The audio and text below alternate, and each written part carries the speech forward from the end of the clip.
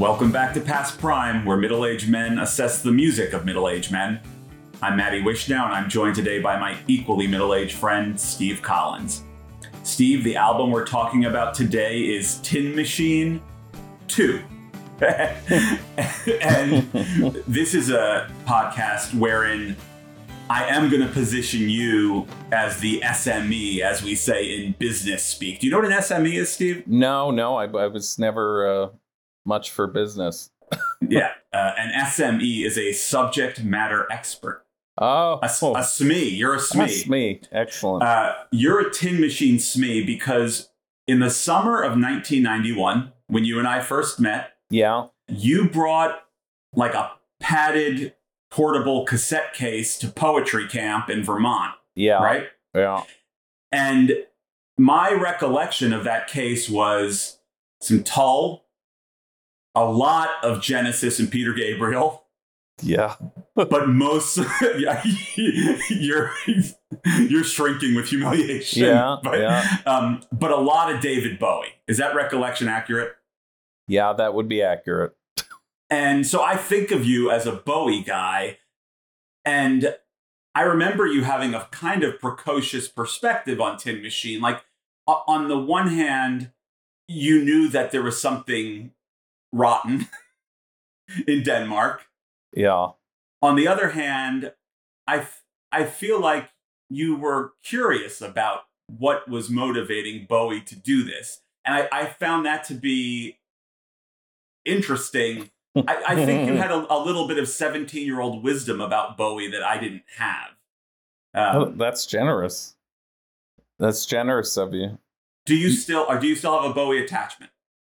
I don't. Yeah, I still have a Bowie attachment. I'm not as into him as I was then. I was certainly Tin Machine curious. I owned both the Tin Machine, the original Tin Machine album, and the sequel, and that's something that already puts me in a very small group of people who actually invested in this project. And I mean, I definitely was all in on the first album, and like many people, drifted off the Tin Machine wagon on the second album. Yes. And for those of our listeners who are like, who the hell is Tin Machine and what does it have to do with David Bowie? Can you just give the log line description of who were Tin Machine? Sure. After his Bowie's commercial peak with Let's Dance, he had a rather steep decline. The next two albums, Tonight and Never Let Me Down, really dropped off in terms of quality. And he found himself kind of creatively bankrupt. He decided to form a band and get his creative juices going again and do a little chameleon shift.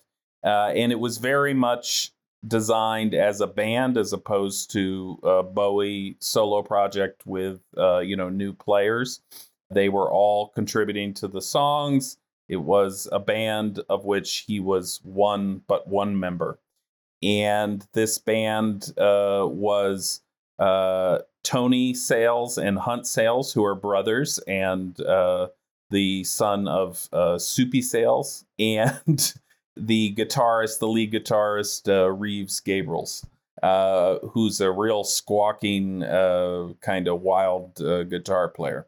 Yes. And they formed this band Tin Machine.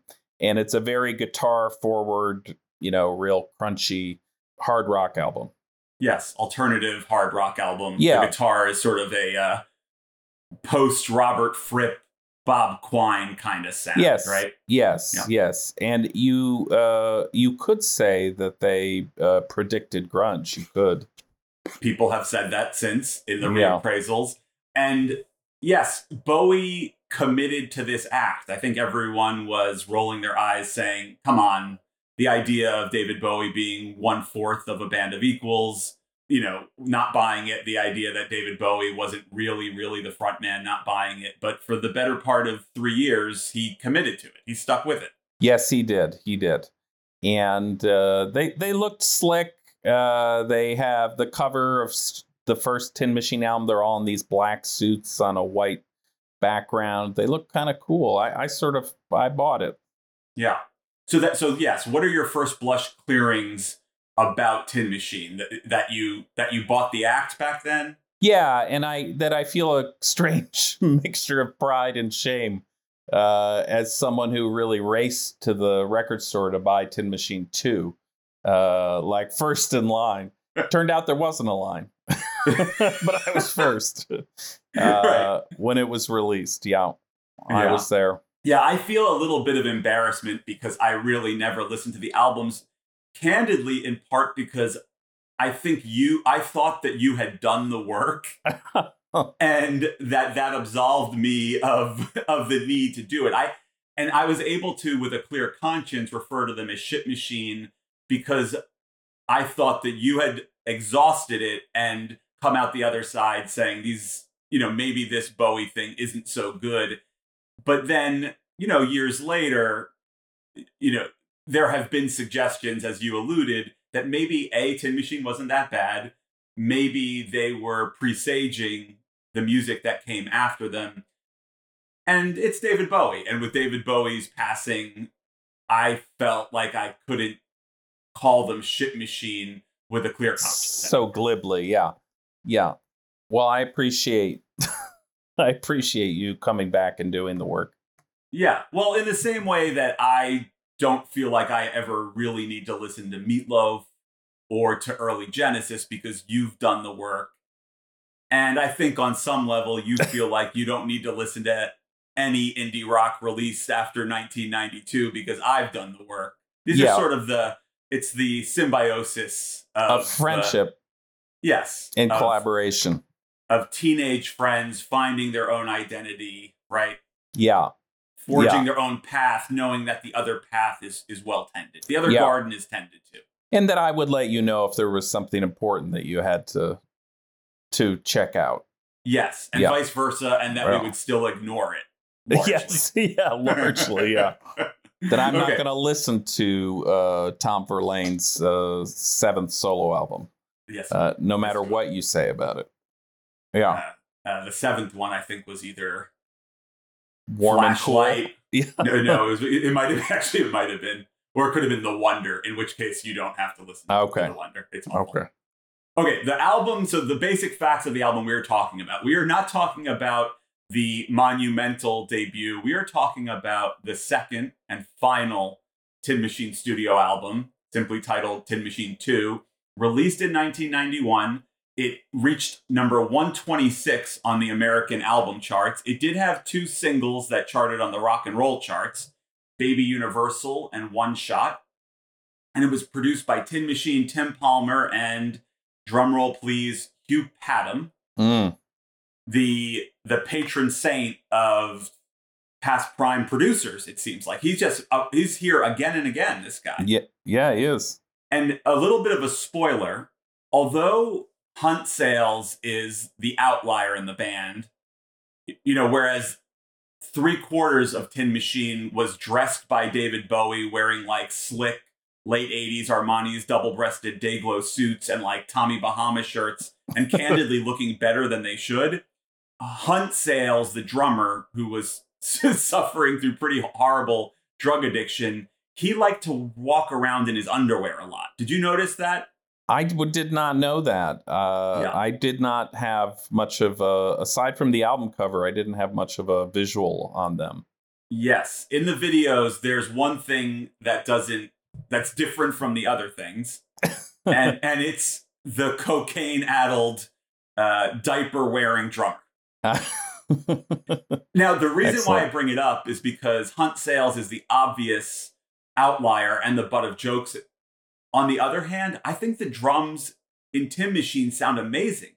It's actually like my favorite part of the album. I have no idea how much of that has to do with Hunt Sales versus Hugh Padgham and that gated reverb thing. Yeah, he's got a lot of ferocity. Padgham or Sales? Sales. Yeah. A bit of an animal. Yeah, very much animal. He's very much animal. Yeah. So Padgham's back for more past Prime work. When you think about Tin Machine now, in middle age, what do you think about? Is this a Rorschach test? It is. It always is. This is all a Rorschach test. It's this all whole podcast. Yeah, it's a Rorschach test. When I think of it, I mean, I said it. I mean, I think of those. I think of those suits, and I think for really falling for it. I think there was a big campaign. They came on Saturday Night Live. I stayed up and saw that. I was all in from I followed the campaign, the look, the first sort of national presentation of them. It wowed me. I was all in. Yes. And you've been on the record as saying that you do not abide by the calling of shit machine. No, and you find that offensive.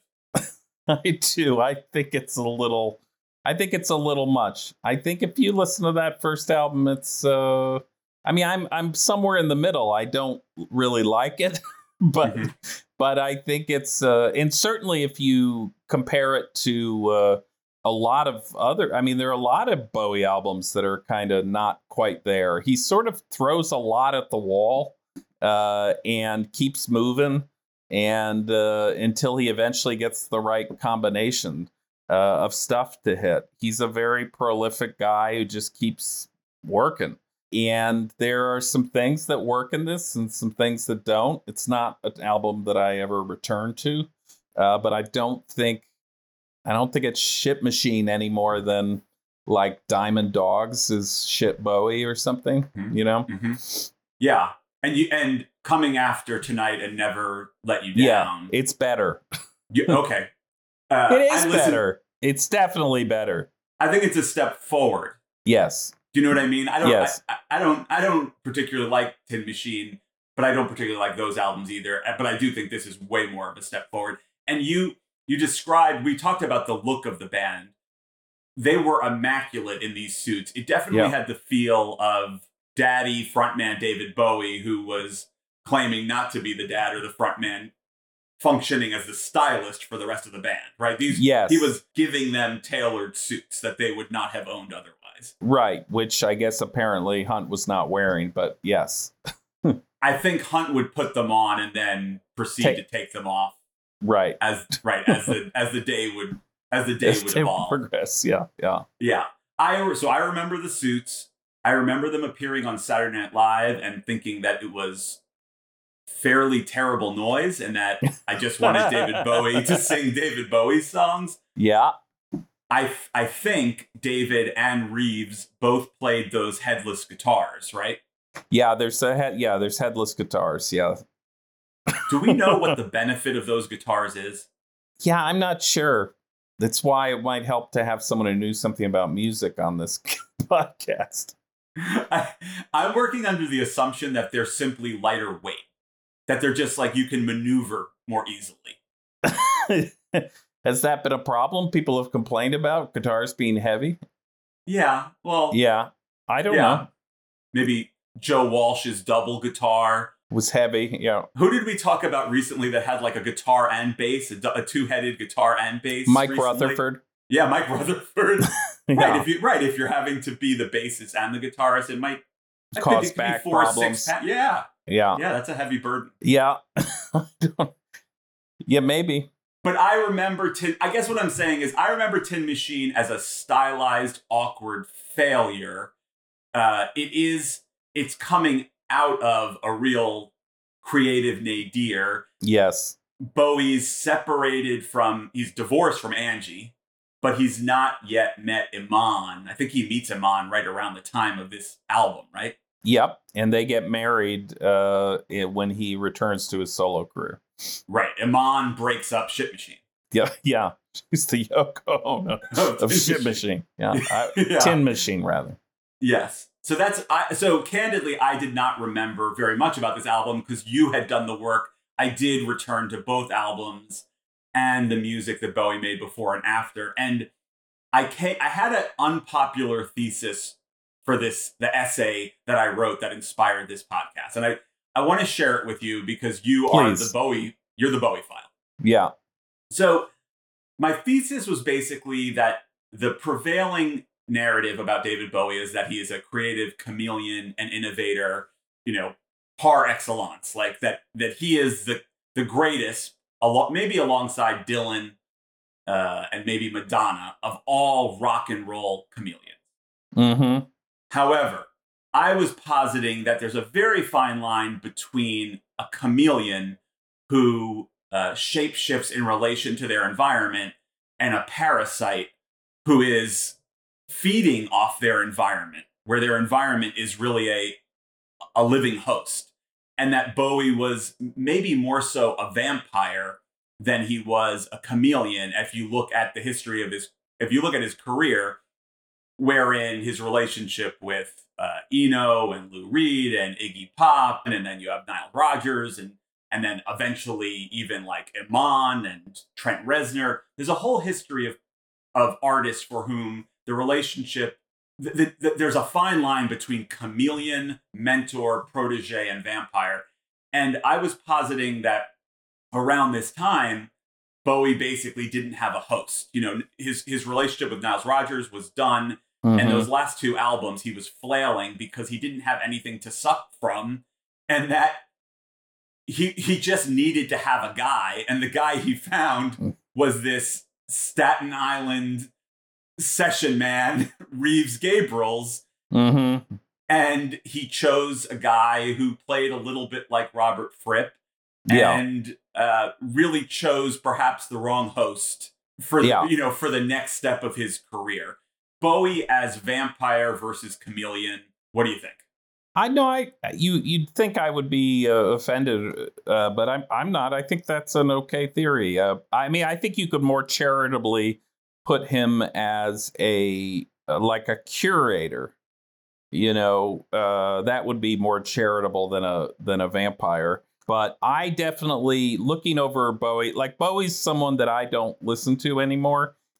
You know. And I haven't found, when you look across his albums and all that work I did listening to every album, they're exhausting, some of them. And it's very, and there's a lot of kind of nonsense ideas and dead ends and everything. And I do think he's a very restless collaborator. He's very dependent on collaborations. Yes. And I don't know if, I think that point from your thesis is very valid, and whether that you can be a artist who just collaborates and that's part of your thing and your gift, or whether that makes you a vampire and less than I don't know. I think I think my unsympathetic view was in part inspired by his relationship with Mick Ronson. Yeah. Which seemed a little bit inequitable, that Ronson's contributions were oversized and underappreciated, or underrecognized. Yeah. But then also, to your point, looking at his finest albums, which I think were the product of very close collaborations with people who were, artistically singular. I think it's valid to be a little suspicious of how much Bowie needs these collaborators. Mm-hmm. And I think that, I guess is there something at the center? He's right. This, he seems to fly highest when he obscures himself in these kind of alien personas and masks and, all of that. I mean, he does have a lot of, nonsense music, and he does seem to really be after being on the edge of the trend, that it's a little maybe even suspicious. Like, his restlessness seems like maybe trend following. Yeah. Rather than, but I don't know. All I know is that I haven't found I think he's got a lot of highlights, and I tend to like the more populist stuff that he did, things like Under Pressure and Heroes and the song. But I do, still his peak collaborations there with Eno, I still find really interesting. But they sort of alternate between, like, they kind of come together and then noodling. Yes. So it's like, even in his, he's a kind of hit or miss kind of guy. Well, how much did you listen to the later albums, the last two, The Next Day and Black Star? Not a lot. Just a little bit. They didn't really grab me. Well, that was sort of my point. I know, obviously, Black Stars released at the time of his death, but yeah, I found it to be incredibly, almost excruciatingly boring. Yeah. And I don't know, and I feel terrible saying that, that to have the album at this point is like a eulogy. It's like untouchable. Yeah. But it to me, if that was like Bowie, A Man Alone, it's just not as interesting to me as his collaborations. Yeah, I don't know. I mean, they didn't spark anything in me, those two albums. Yeah, your 17-year-old cassette carrying self. Yeah, is very disappointed. Betrayed. Yeah, feels very, very betrayed. Yeah, but who does not feel betrayed? The Ryko Disc Corporation. For no, they don't. For whom you spent hundreds of dollars on the whole oeuvre. Yeah. All right, let's get into 2. We've already walked up to the tape cassette itself. Why don't you tell our audience what the cover of Tin Machine 2 looks like? Well, my memory is that the cover is the only thing about the album that got any press because it was controversial. It is a bunch of kind of Roman-looking statues, and they have Roman-looking penises on them. Yeah. And that was not okay when the U.S. release of this album came out. And so under pressure from, I guess, the record company, they kind of chipped off the wieners. And so on the American release, it's the Roman statues, 4 of them for the 4 members of the band with chipped off wieners. Yes. Yes. The statues were of Greek warriors, ancient Greek warriors. I think. Oh, Greek. Yeah. Called the Koroi. Oh, wow. You did the research. Good job. Yeah. The American version has stuff over the ding-dongs. Everywhere else, people were able to survive the penises. Yes. And it is sort of a perfect past prime metaphor, the removing of the phallus, so it works for us. It's a strange cover compared to other David Bowie covers. There's something... The way he described it amid the controversy sounded both highly pretentious and also like a bunch of malarkey. Yeah.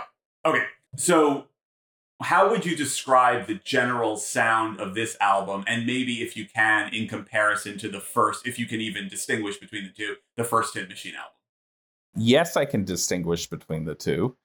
The first one has a very consistent sound. It is a band, a very hard rock band, with kind of, I don't know, alternative flourishes, a very kind of dynamic, squawky guitar player. This album wanders a lot stylistically. It's kind of different each track.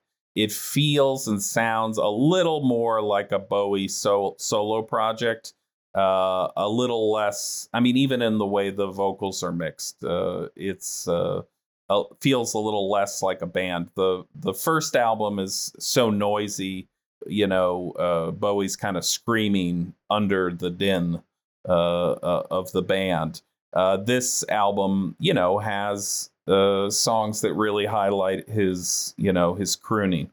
Yeah, this one is a step closer to Black Tie, White Noise. Yeah. Bowie's fingerprints are heavier, whereas the first album, to your point, can sound like a really high-end bar band where the guitarist got a cool pedal and accidentally David Bowie stepped in as lead singer, right? Yeah. The first one's like a noisier blues album. This one, you could hear Bowie. The band has, to some extent, figured out a little bit more of what they want to be, and Bowie is more heavy-handed, at least on whatever it is, 10 of the 12 songs or 12 of the 14, because there are 2 songs, yes, where quizzically he hands the microphone over to the drummer, or the drummer steals the microphone. It's unclear. Yeah, upsetting. And both albums sound they are great ways from Tonight and Let's Dance. Let's Dance in particular. This is a wholesale change. This sounds nothing like that early 80s Bowie. This is really nodding towards early 90s, the early 90s zeitgeist. Yeah. He definitely he viewed himself as selling out in that era. And he is deliberately trying to sort of forge away from the mainstream. Yeah. And also he had bottomed out, I think, around 83, 84, the Thin White Duke cocaine. Like, I think he did either get sober or at least off the cocaine. That's right. Yeah. Okay. What are the best songs on the album? The first song, Baby Universal, not bad, and kind of actually sounds like what it actually sounds like something. I mean, Bowie scholars would say he kind of returns to form a few years later with this Outside album, and he kind of gets a little bit of his sort of space alien mojo back. Yeah. And it kind of sounds a bit like that. And it's using his space boy vocabulary, his space persona, talking about, it's a kind of a metaphor he keeps returning to and seems to capture whatever he is, whatever combination of kind of creative energy and vampirism yeah, he is. Seems there's something about this space boy floating in the universe that seems to work to sort of hold whatever David Bowie is. Yeah, I would agree. I think that to whatever extent this album predicts alternative rock and even what they called electronica, and that moment around 93, 94 with like Fatboy Slim, the Prodigy. I think that this threads the needle between like the Pixies and sample based, sort of more electronic alternative rock. And I think it's just a great song. I don't think there are any other almost indisputably great songs on the album. I think this is the one. Yeah, I would agree it's the best song. I, at the time, was fond of Goodbye, Mr. Ed. Mm-hmm. I find it a little embarrassing saying that because the whole song is this talking horse, motif. It's all so silly. And what does it mean? It's very opaque, but I sort of like the melody of it, and it has a kind of, I don't know, wistful quality that at the time I bought. I think I may even put this on a mixtape I made, but it's feeling a little stranger now, going back to it. It comes at the end of the album, so it is another case of what you and I describe as sweet relief. Sweet relief, yeah. Yeah, when this is a fairly noisy album, and Goodbye, Mr. Ed comes after the Hunt Sales song, so it is sweet relief. It is sweet relief. I may be affected by track order. Yeah. That You Belong to Rock and Roll is, that's okay. It has a little of that Let's Dance era Bowie in it. It has or China Girl, or, there's a little of that swagger in it. It's all right. So I think the thing about Tin Machine is that they often sound better or more interesting than the songs actually are. There's a lot going on in these songs. Like the guitar tones are weird. Bowie is doing like he's doing his high range, he's doing his low range. So there's something about when you first hear them that can be arresting. You're like, whoa, what is that? Like when you hear the Pixies for the first time, except for the fact that the Pixies had so many great songs and Tin Machine had like one great song. I think it also is related to how they dressed and looked. Yeah. Like there's a lot of smoke and mirrors. Yeah. Yeah. Yeah. They seem to be searching for a vibe or or they're searching. There's a lot, especially on this album, there's a lot of like, well, let's try this kind of island Caribbean thing or this, it was not Caribbean. Or was it? They're talking about that song Amlapura, which is, I think, one of the worst songs. It sort of has it's going for, I don't know, kind of a kind of spacey nautical vibe. And it just seems kind of like Club Med or something. I don't. Well, the funny thing is, there's a bunch of photos of them in their tailored suits, but their shirts underneath are like Hawaiian Tommy Bahama shirts. Yeah. It's just hard to reconcile this, this multi-millionaire Svengali who's assembled this band and is, it looks a little bit too tan. Yeah. With too Duran. yeah, with like this slightly lower rent band of hired hands who he's trying to convince us are also bands. There is like a Tommy Bahama, like a Club Med Pixies thing going on. Club Med Pixies, yeah, that's good. Yeah. What else did you like on this? Before we go to the, well, I think One Shot is an example of a song that when I hear it, I'm like, I like the sound of that guitar. I like the sound of the drums, and it never comes together. Like there's never like a moment where I'm like, this goes from interesting to great, but it is a perfect example of a song where I'm like, these separate parts are almost something. But One Shot did not blow you away.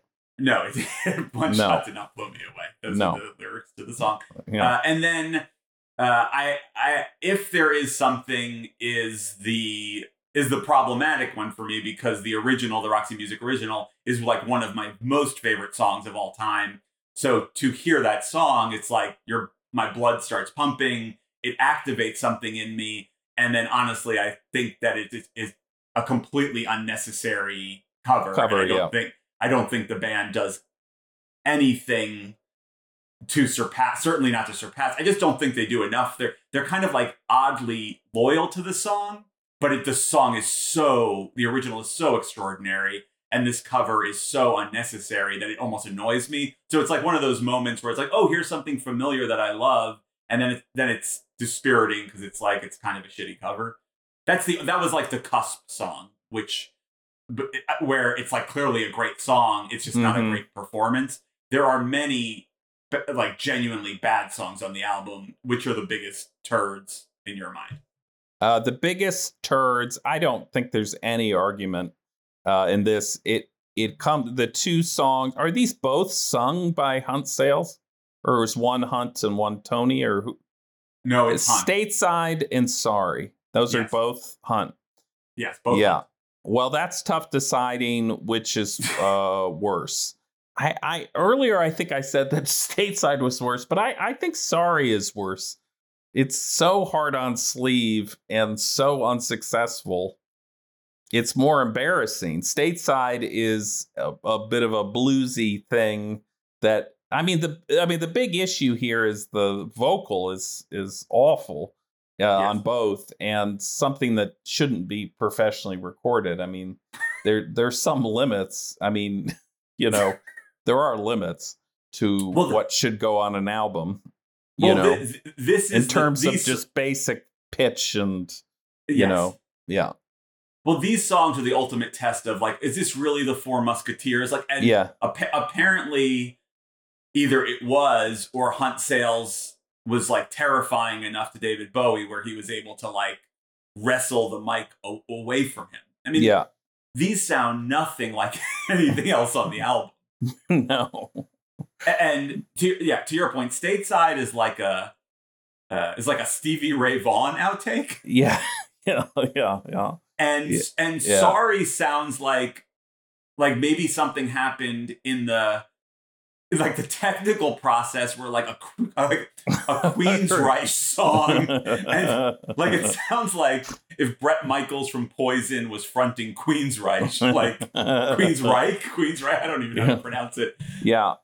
But it has nothing to do with Tin Machine, much less David Bowie. It's shocking.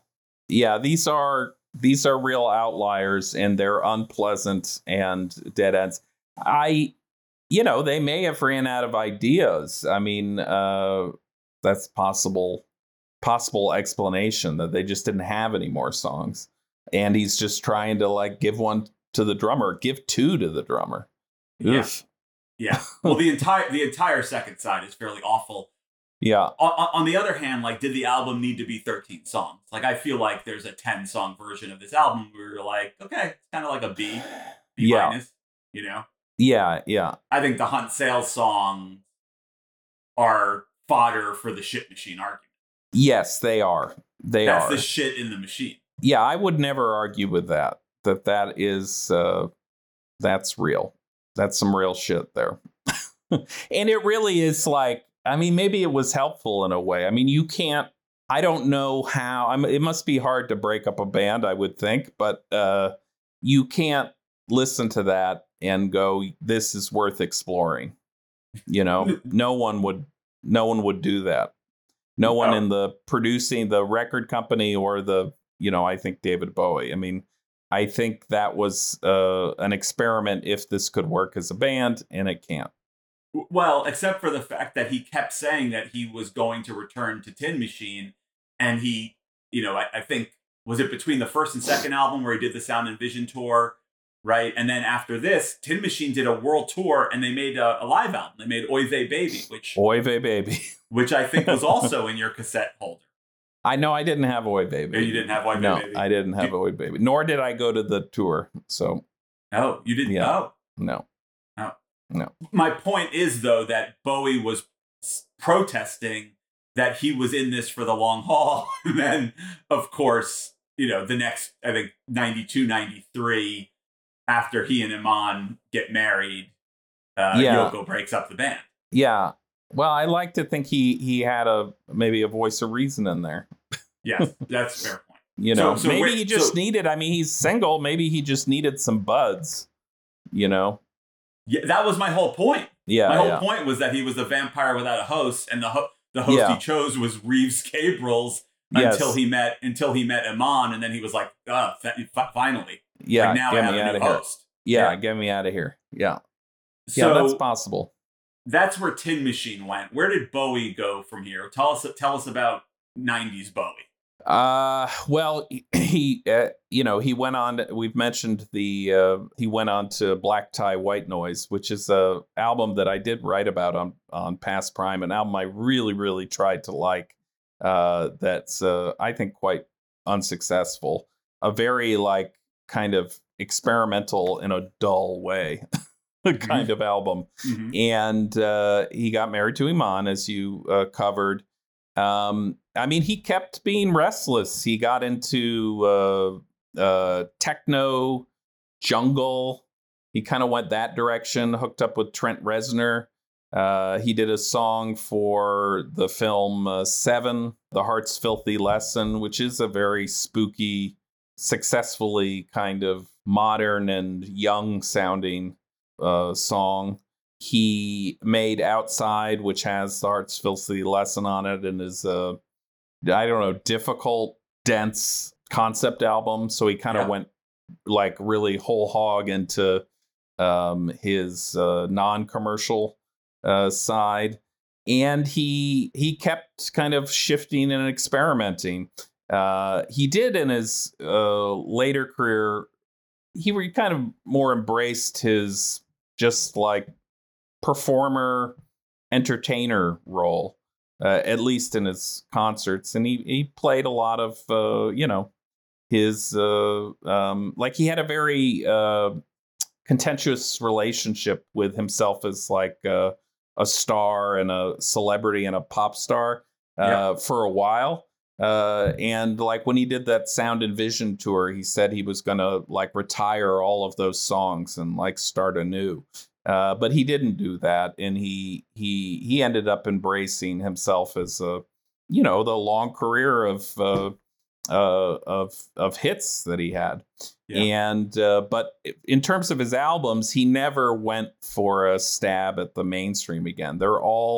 He hooked up with Tony Visconti again. He just kept going and rolling and collaborating all the way to his death with Black Star. Yeah, and then I'm Afraid of Americans is like Earthling 97. Is that Trent Reznor? Is that he and Reznor? Yeah, that's him and Reznor. Yeah. I mean, like that song. Yeah. I think that's like his last real mainstream hit. The album slowed down a lot in the 2000s, to your point, but he was a pretty reliable, concert draw until he got sick. Yeah. Now, is this album Prime, Past Prime, or something else? The we like to plot these albums on a spectrum, Prime being a middle-aged revelation or breakthrough, like Jonathan Richman's I, Jonathan, past Prime being like REM's Sad Fart Around the Sun. Where is this on the Prime to past Prime spectrum? There'd definitely be a past Prime. Yeah. Definitely a past Prime, a wienerless, confused, wandering, searching album, searching for the new feeling. Yes. You've lost that feeling, searching around restlessly for it. And dressing it up with Dayglow Armani suits and headless guitars. Yeah. That's almost like the platonic photo of a past Prime band. Yeah. It's Bowie's equivalent of the bald mullet. Yeah. Yeah. What did you take away from this album for your own middle age? I mean, this is hard. We have to come up with so many lessons about our middle age to come up with new lessons. Well, I feel like your lesson is almost always do the work. It's do always the work, do the work. Yeah. Just like don't stop, keep working. Well, I guess I would stick with that sometimes you have to kind of just keep the body moving and keep moving until you find the next inspiration. Until something clicks, you have to keep kind of trying and throwing things together. I mean, that's, I guess, the lesson from this. I mean, I don't think he should have not made 2 albums and just waited. Right. You know, I think he's got to keep throwing things together. And and I do think, you know, in life you have to not wait for things to happen. You have to kind of, even if it's not going to be perfect, you have to move forward. And maybe you grab the guy from Staten Island and put together a band. Yeah. I think you're more optimistic normally in these than I am. This is a case where my takeaway was that even our greatest heroes are just men or women. Yes. That middle age comes for all of us, and maybe don't fight it so hard. Tin Machine felt like a real fighting of the dying light kind of moment. Yeah. For Bowie. You think he should... Okay. You think he should have just died? I maybe just not fight it.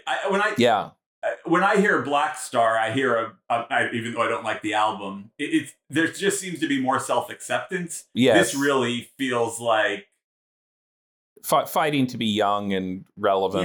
Yeah, he's, let the Pixies have their moment. Yeah.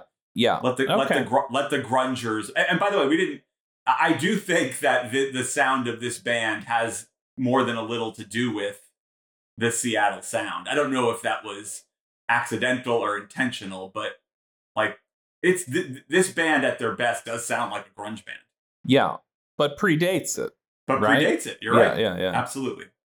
Yeah, that's the one feather in the cap of Tin Machine 2. Will you ever listen to this album again? No, don't want to. There's another version of Baby Universal if you want to hear that, right? I heard that he kind of redid that. He resurrected it. I'll take that, maybe. Yeah. I will never listen to this album again. As for what we're doing next, Steve, which we're recording literally the moment this podcast ends, and I know that your sphincter is clenching a little bit in anxiety, in anxious anticipation.